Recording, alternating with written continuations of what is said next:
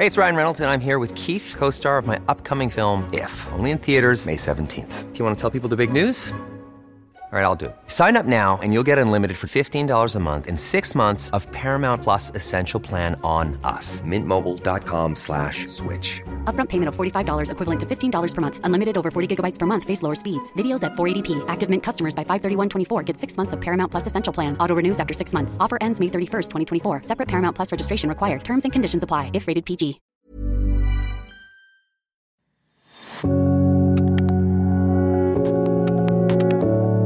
The barriers to building inclusion can feel insurmountable, especially when people are trying to be politically correct by ignoring differences. We are different. We need to notice the differences and learn about them, rather than deny that they exist. According to Ritu Bhasin, that might be the only way to create lasting change. This is The Conversation Piece, and this is inclusion professional Ritu Bhasin, speaking at the Walrus Talks Resilience. Good evening. My name is Ritu Bhasin, and I am an inclusion professional. A few years ago, a friend of mine, a work colleague, asked if I could meet with her and a friend of hers from work in regards to some business. I'd never met her friend before, and I agreed, and we decided to meet in the business district of downtown Toronto in front of a Starbucks. On the day of, my friend and I were standing outside of Starbucks waiting for her friend to arrive. Her friend was running late, and my friend said to me, I have to go, Ritu. I'm going to call my colleague and ask her to meet you here. And an important detail, my friend is a white woman, and my parents are from India. So she calls her friend and says, I gotta go, Ritu's waiting for you outside of the Starbucks. And her friend must have said to her, what does Ritu look like? I have never met Ritu before, because my friend turned to me and said, oh, and she, to her friend, she looked at me and said, oh, well, Ritu is wearing a black business suit, is tall, with long brown hair, and the key distinguishing feature she managed to muster, and let's remember, business district, downtown Toronto, lots of people milling around in their suits, was the following, and I'm sure the women in the audience will appreciate this. Oh, she's carrying a black patent purse. So she gets off the phone, and I look at her, and in my mind is like, hello, raging, distinguishing feature that you could have mentioned to differentiate me from others. I say to her, why didn't you tell her that I'm Indian? Why didn't you tell her that I'm brown? And she became visibly uncomfortable, and I know this because she got red and splotchy, and on white people... yeah. So on white people, it shows up real good.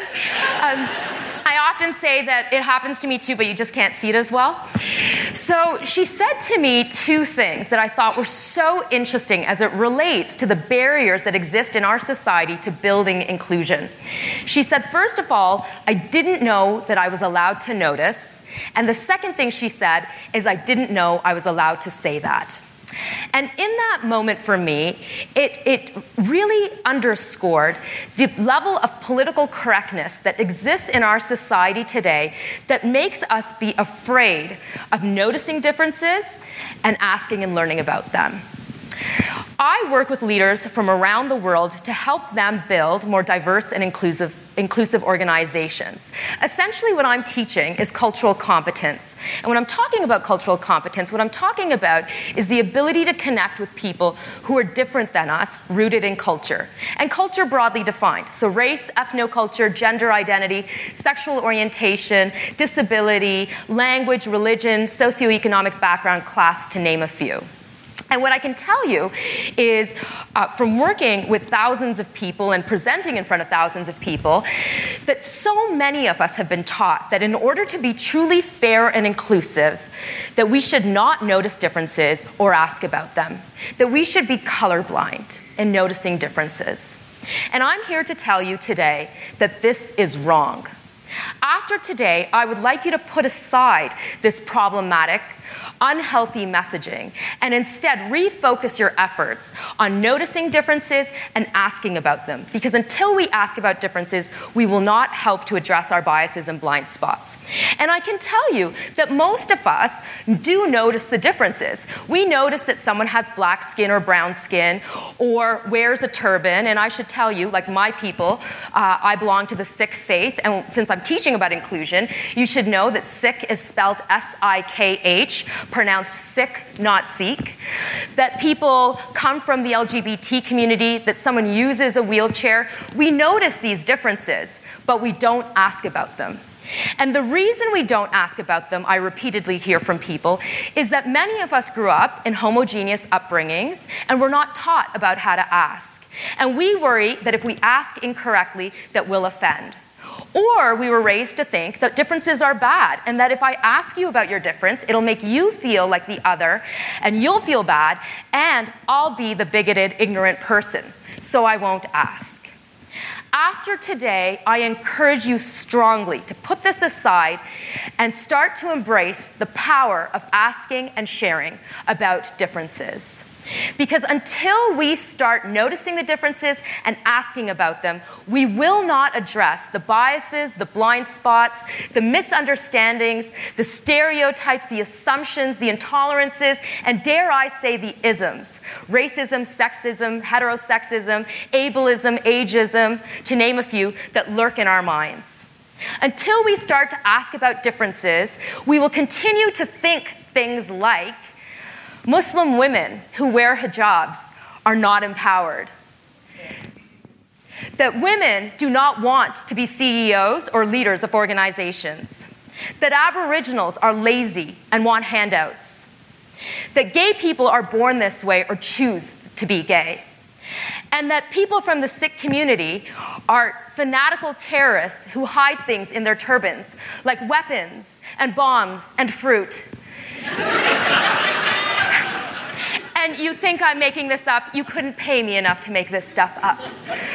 So after today, it is critical that we start to asking about differences so that we can interrupt these biases and these blind spots. And let me just also add in here, it's a hell of a lot more interesting than talking about weather and traffic in excruciating detail, which is what we currently do because we're not asking about differences in our society. Oh, Canada, how boring. Now, this leads me to one of the number one questions I get when I'm teaching people that you should go out there and ask about differences, which is, Ritu, how do I ask? So I am going to share with you my tried, tested, and true formula for asking about differences. And there are two parts. The first part is to say something to the effect of, sorry, I don't know a lot about X. Can I please ask you about that? And into X, we insert Islam, the experiences being black, coming from the LGBT community, using a wheelchair, whatever the difference is. And we always ask for permission because sometimes the voices of difference don't feel like sharing. Like I sometimes do not want to be the ambassador for all things brown. I just don't. Some days I do, some days I don't. The second part is something to the effect of, I'm sorry in advance, but some of this is going to come out wrong.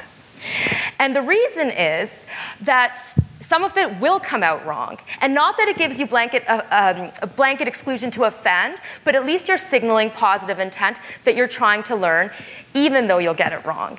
And this is the part where resilience and empathy come in.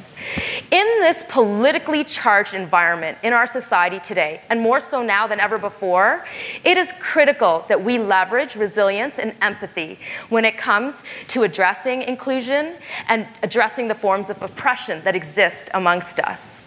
We need both empathy and resilience. For those of us, when we are asking about differences, we need resilience because we are going to get it wrong. But don't stop asking. Apologize, pick yourself up, dust yourself off, and keep asking. Because unless you do, you will not build your cultural competency.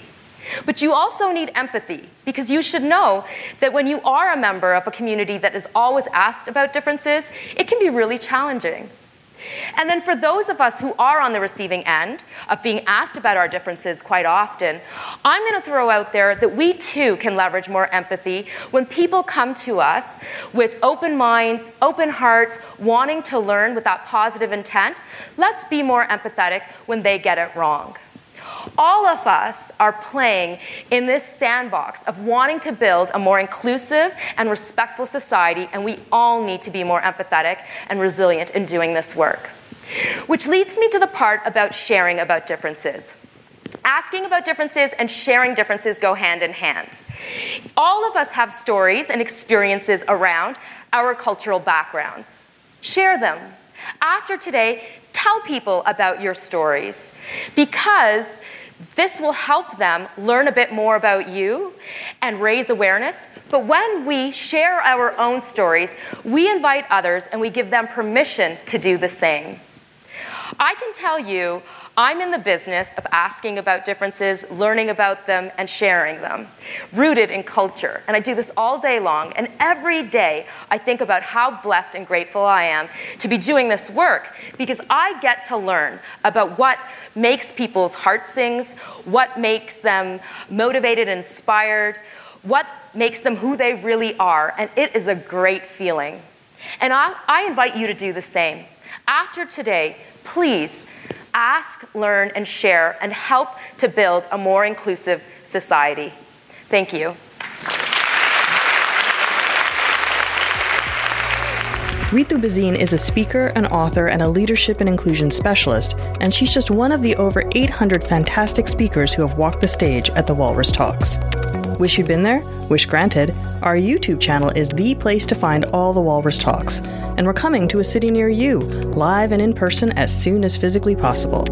Until then, sign up to one of our weekly newsletters to stay in touch at thewalrus.ca/newsletters.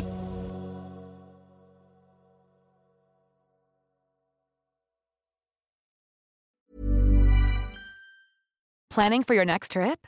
Elevate your travel style with Quince. Quince has all the jet-setting essentials you'll want for your next getaway, like European linen, premium luggage options, buttery soft Italian leather bags, and so much more. And is all priced at 50 to 80% less than similar brands. Plus, Quince only works with factories that use safe and ethical manufacturing practices. Pack your bags with high-quality essentials you'll be wearing for vacations to come with Quince. Go to quince.com/pack for free shipping and 365-day returns.